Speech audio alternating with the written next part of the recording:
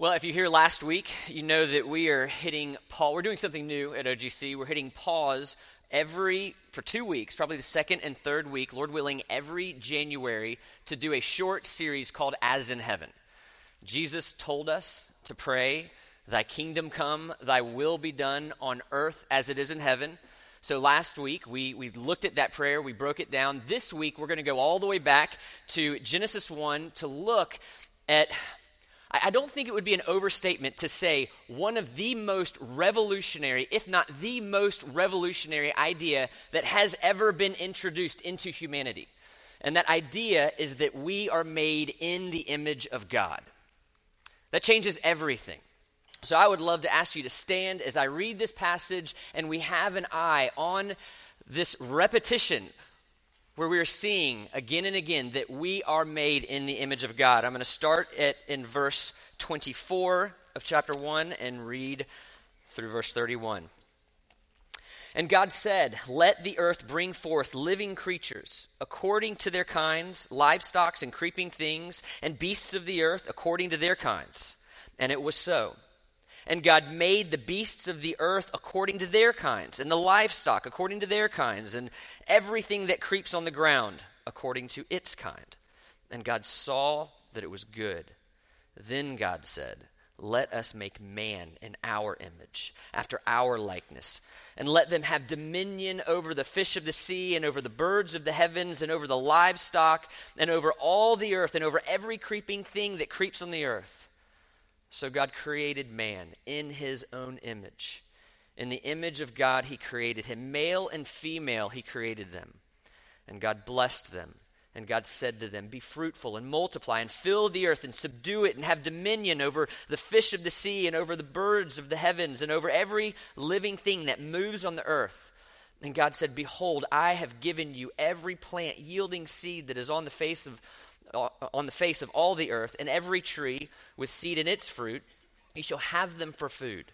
And to every beast of the earth, and to every bird of the heavens, and to everything that creeps on the earth, everything that has breath of life, I have given every green plant for food. And it was so. And God saw everything that he had made, and behold, it was very good. And there was evening, and there was morning, the sixth day. This is the word of God. You may be seated. Probably about 2 years ago, Angela and I gathered our children together in a home, and we wanted to let them know what you do in case there's a fire in our house. And we were going through all the procedures, and I thought things were going pretty well. And then a little hand went up, and they said, but Daddy, what if I can't get out of the house? I said, well, okay, there's a plan for that. You go to your window in your room, and you go and you camp out, and we'll know that's where we come to find you. We'll get you. Just get to the door if you can't. Get to the window. And then another little hand went up and said, but what if you could only save one of us? And then it just started to spiral out of control, and they started making their cases like why they should be the one that I pick, that I go in and I save. And I was like, listen, everybody be quiet, all right? If you follow the instructions, everybody's getting saved. And then another little hand went up and said, but the dog, Sturkey, can't follow directions. What about the dog? And I said, listen, if I get one pass through this house, the dog is nowhere on my radar.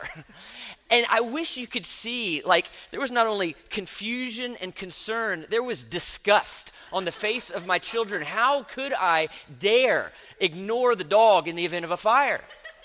And it's not just because they're my children, all right? I mean, I would choose any human being over a dog as much as we love our dog.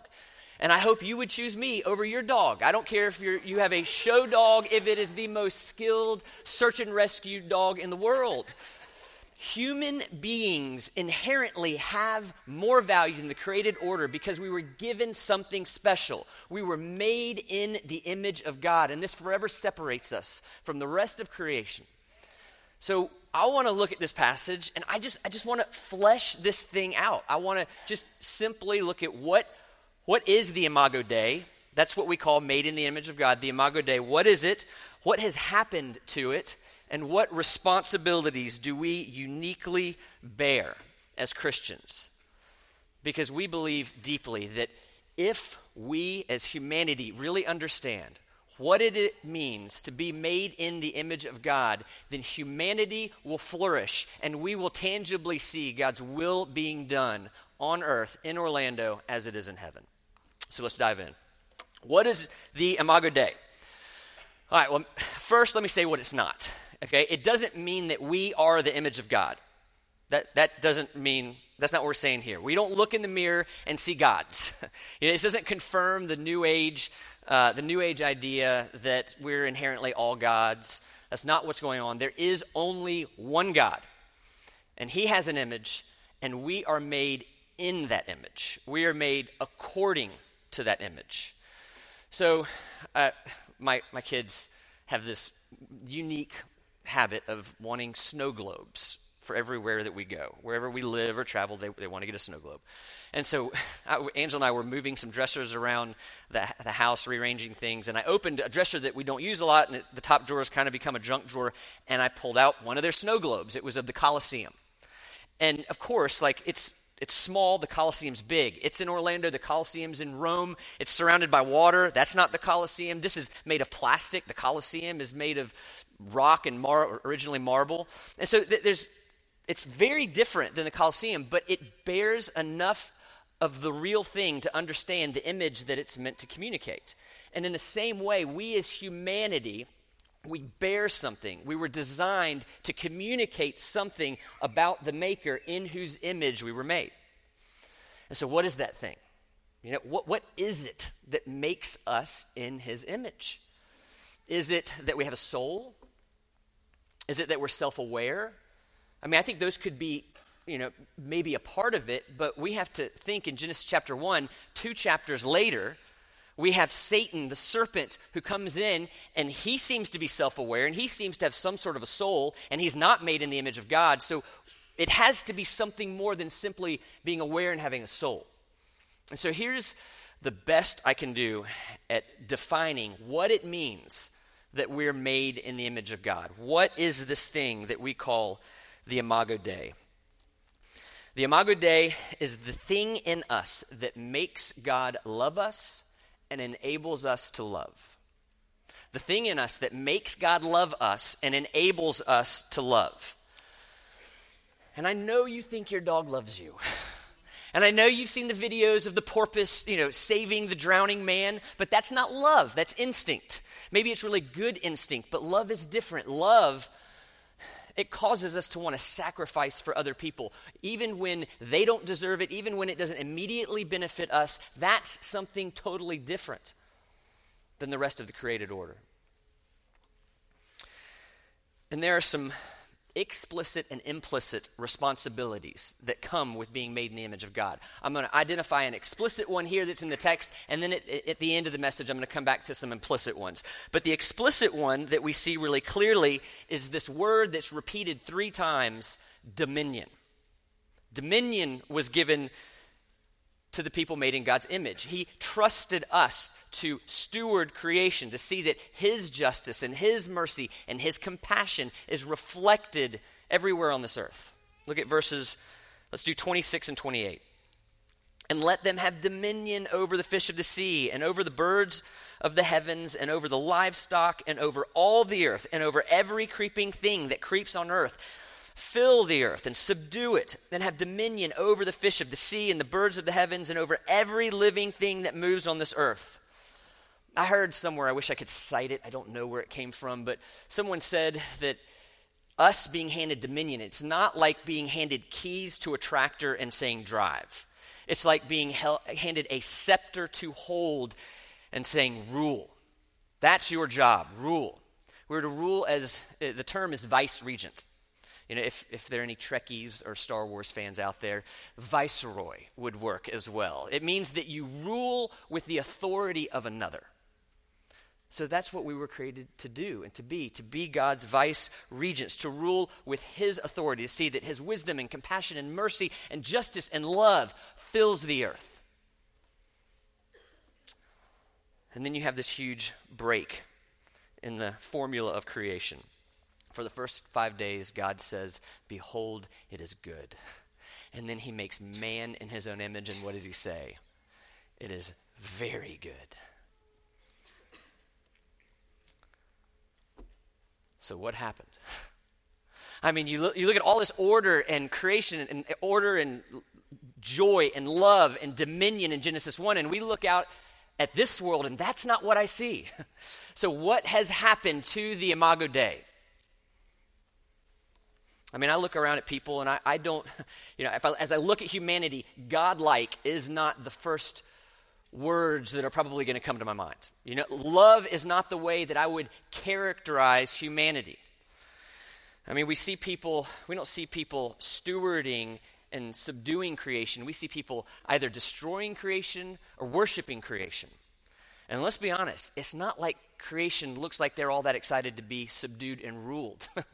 Last night I was watching a YouTube video with two of my children called When Animals Attack. And the opening scene had this panda bear, and there was a man standing precariously close to the bars, and I hit pause and I said, what do y'all think is going to happen? One of my kids said, Dad, it's called When Animals Attack. We know what's going to happen. And so I hit play, and we watch this panda bear reach out, grab this man, and try to pull him inside his cage. And all the people on the outside are trying to pull this man back. And then the next video was of about an 8-point buck going after a hunter and hitting him with his front hooves. And I'll be honest, at some point I've started to pull for the deer. But this is not a creation that wants to be subdued and wants to be ruled. So how do we match what we see in Genesis 1 to what we experience today? What happened? Sin happened. Sin came into this world. Sin came into this world when we decided we don't want to be vice regents. We want to be the king. We want to make the rules. We want to do things the way we want to do it. And when that happened, the image of God, the Imago Dei on every single human being was marred almost beyond recognition. And the consequences of our sin, it extended into every crevice of the creation that we were designed to steward and have dominion over.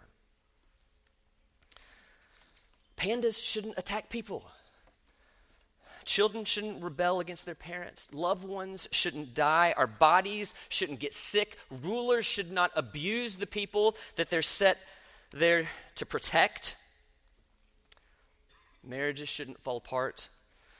Children shouldn't be born with special needs. Women and children should not be subjected to all that they're subjected to in the pornography and the sex trafficking industry. People should not be oppressed because of the color of their skin. But all of these things are true in the world that we live in because sin has entered this world. And we have an enemy who can't touch God. Satan can't touch God. So what does he do? He goes after the next closest thing. He wants to mar those who bear his image, those who are here to give him glory. And I talked a little bit last week about statues because we were in Cuba 2 weeks ago with our team there.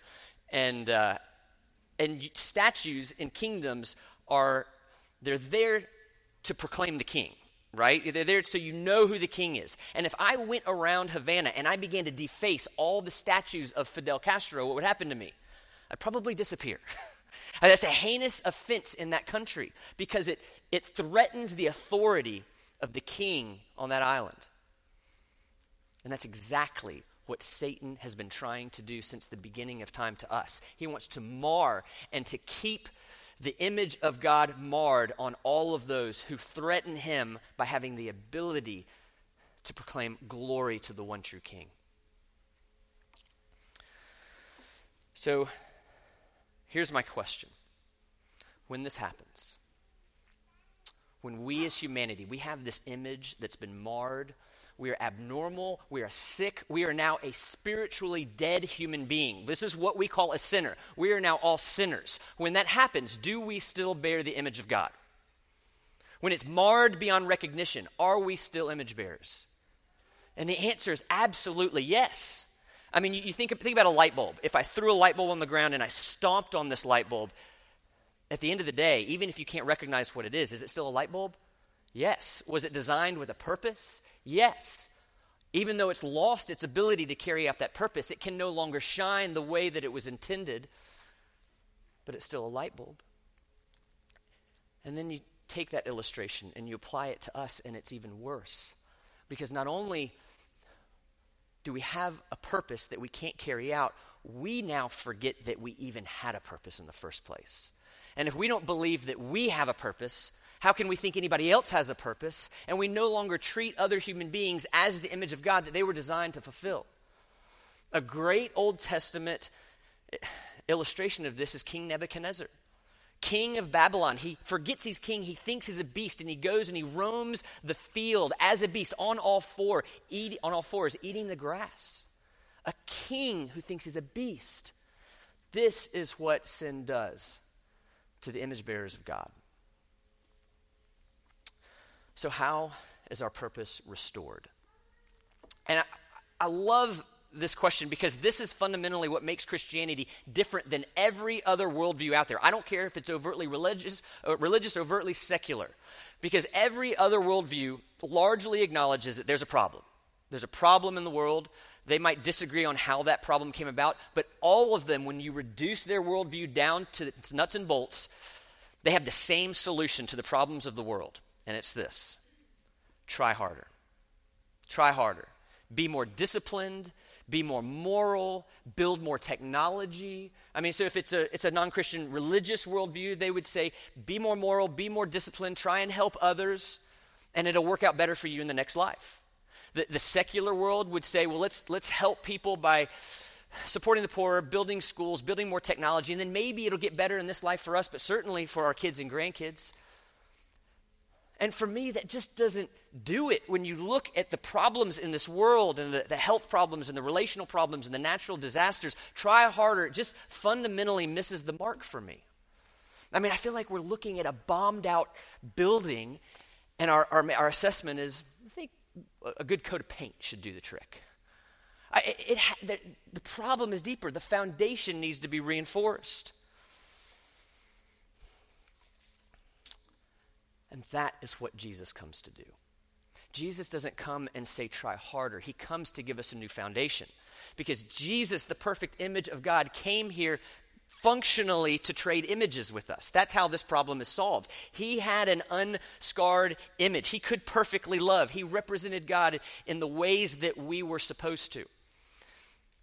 And he allowed his image to be marred on the cross, and then beyond recognition, when he took on the wrath of God for our desire to be king instead of vice regent. And because he did this, now we can begin the process of being conformed into the image that we were designed to bear. Because when we believe, we receive the Holy Spirit. He begins at a heart level to change us. And one day, the promise is that when he starts that process, he will finish it and the image will be restored. This is why John writes in 1 John 3, "Beloved, we are God's children now, and what will be has not yet appeared. But we know that when he appears, we shall be like him, because we shall see him as he is, and everyone who thus hopes in him purifies himself as he is pure."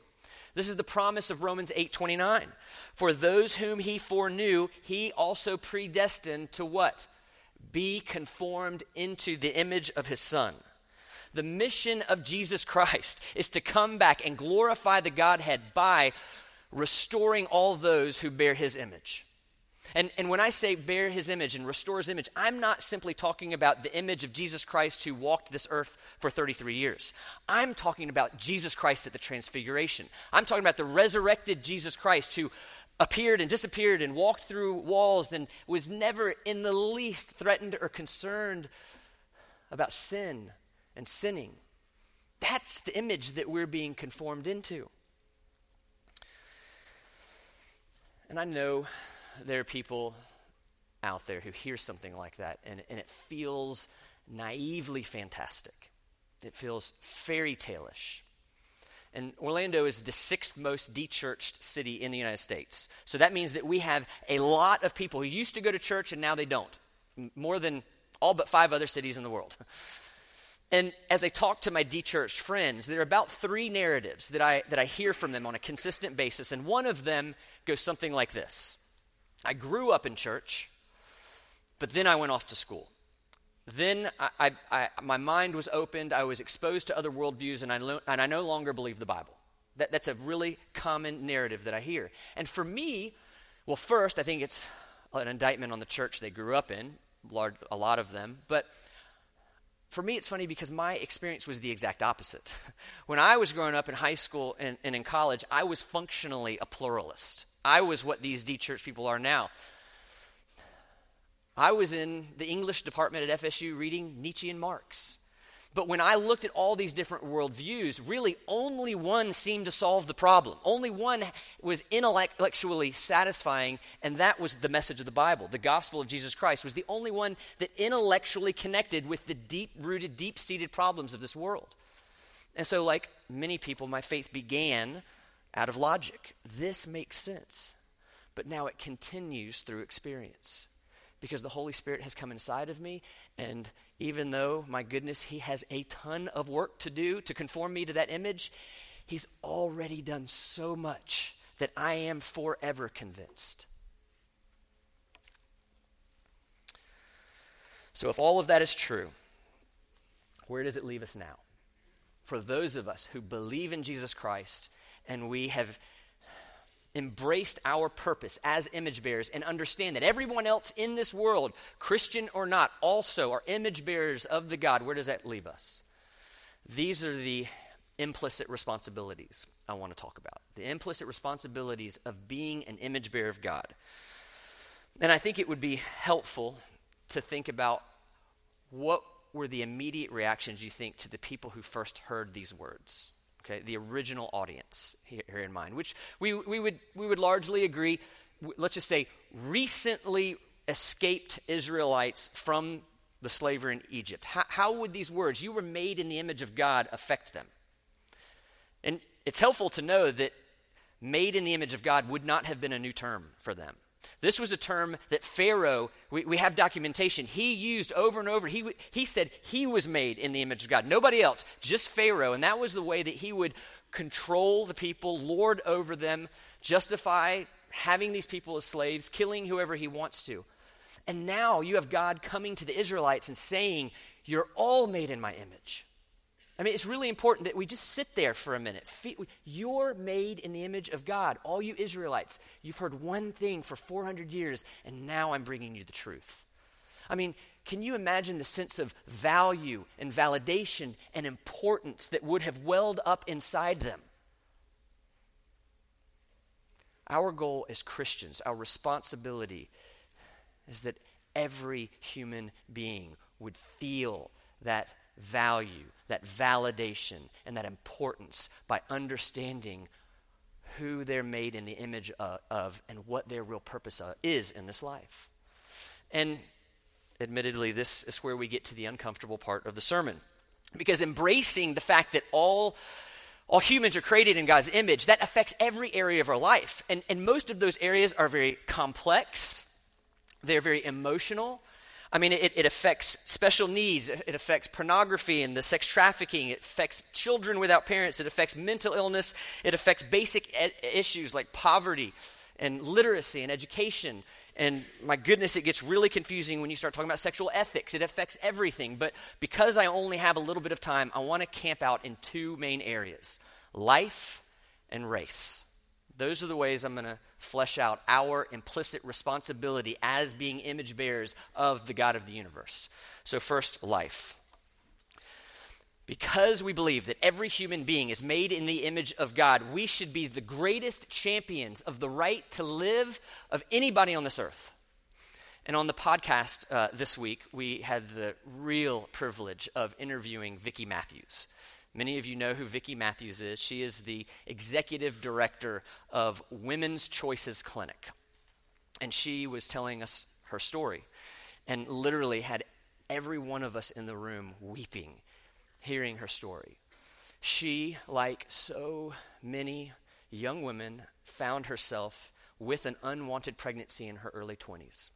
And she didn't know where to go. She didn't know what to do. And she had just heard about Planned Parenthood. So she went and saw Planned Parenthood, and they convinced her, "Your greatest hope is to terminate this pregnancy," and that's what she did. And then she began to have to really wrestle with all the emotions that come after having been a part of an abortion. Statistically speaking, these are emotions that I know a lot of you know firsthand, both men and women. And she has devoted her life to being able to come alongside young women and even men and showing them that there is hope. You can be a parent. Not just you can be a parent, but you could be a great parent. And we're here and we're going to help you, but more than anything, this baby inside you, even though you didn't want it, this is a human being who represents the image of God. And because that's true, this baby is a blessing. And if I stopped right there, that would be enough reason for all of us to pray for and support her ministry. But what she's doing goes even beyond that.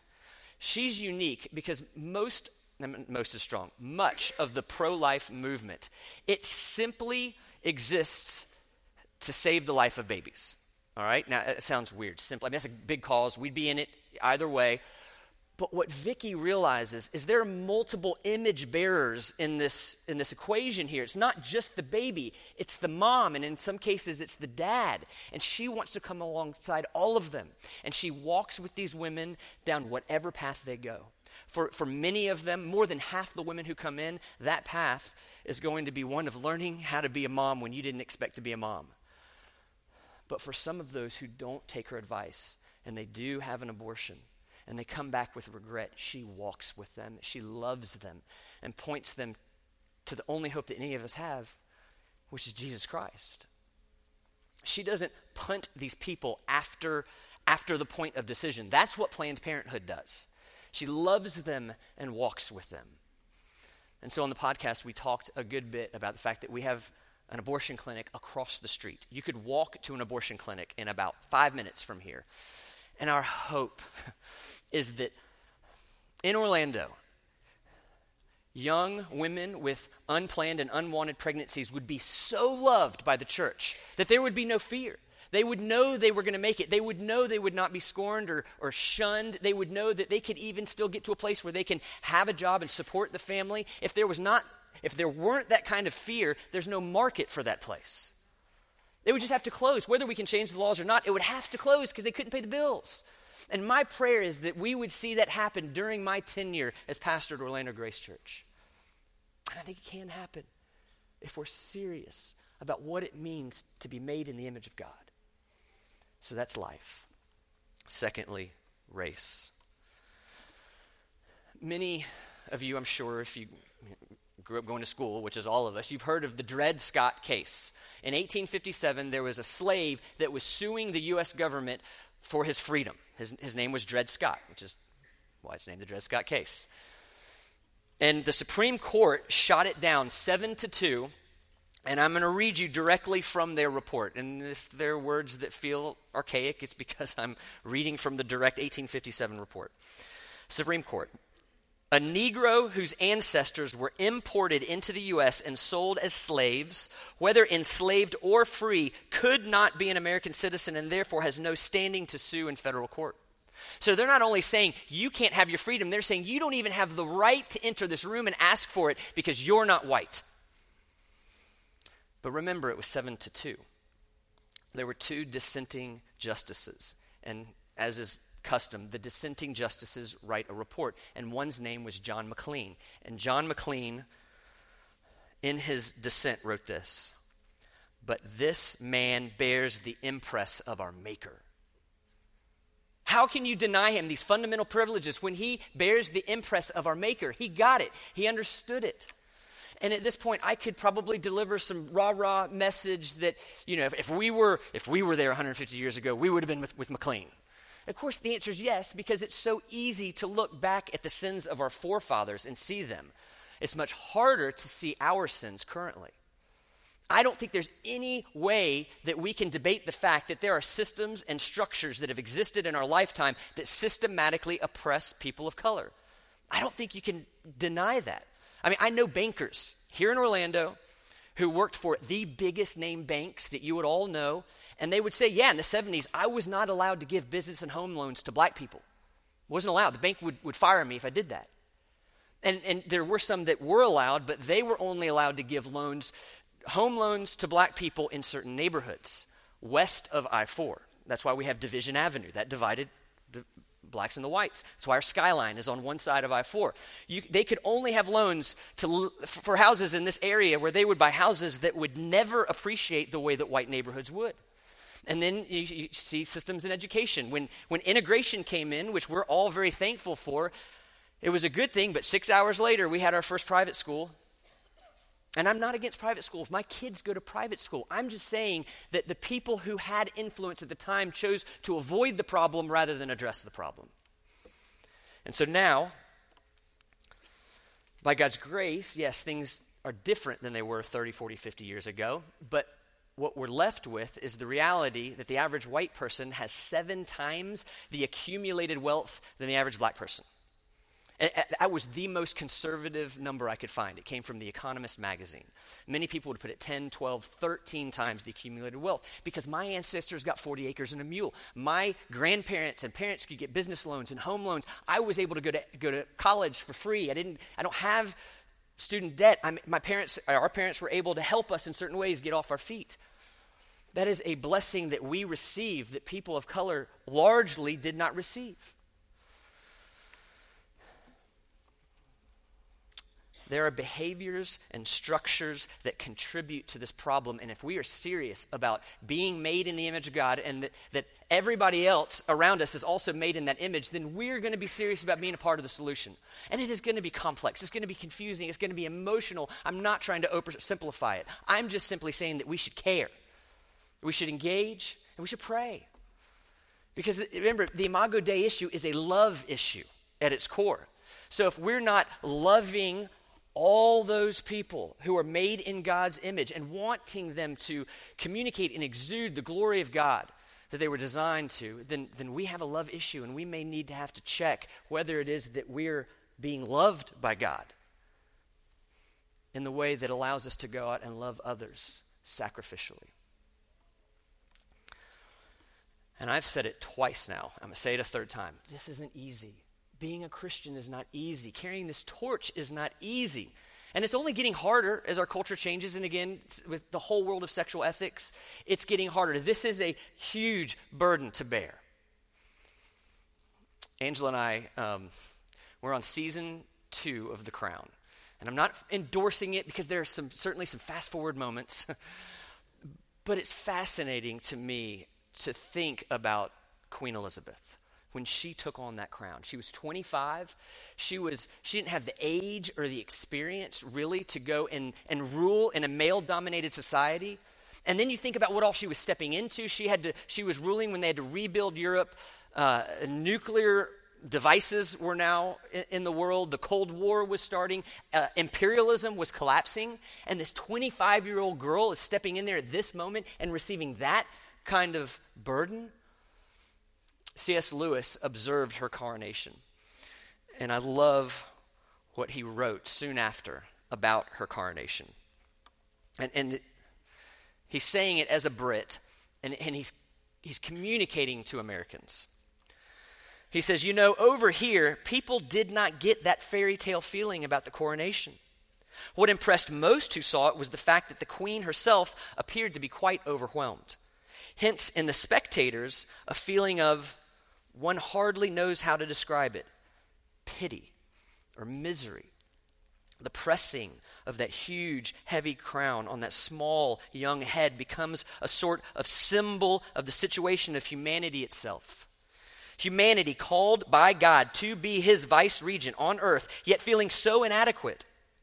As if he said to us, in my infinite love, I shall lay upon the dust that you are glories and dangers and responsibilities beyond your understanding. Do you see what I mean? One has missed the whole point unless one feels that we have all been crowned and that coronation is somehow, if splendid, a tragic splendor. Coronation of that young girl and the overwhelming responsibilities that brings onto her shoulders, that's a picture of the Christian life. We as Christians who have been coronated by the Holy Spirit and called into a mission that we could never even begin to accomplish without God's support and God's grace. It is a tragic splendor. It will be a hard life, but it is a splendor. And the question we need to leave asking ourselves is, how are we going to steward that splendor? We steward that splendor by seeing everyone around us has beautifully designed to be and reflect the image of God. We should engage and listen and want to help restore these images. We want to lift them out of the disgrace that many people find themselves in. And ultimately, we want them to believe in Jesus Christ. And we want God to be honored as his image bearers increasingly reflect him. Because when that happens, thy kingdom is coming. Thy will is happening in Orlando as in heaven. Let's pray.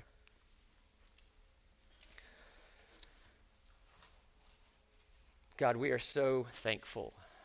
It isn't that we are ourselves more spiritual or wiser or smarter, that we get to see you as the answer. You have sovereignly opened our eyes.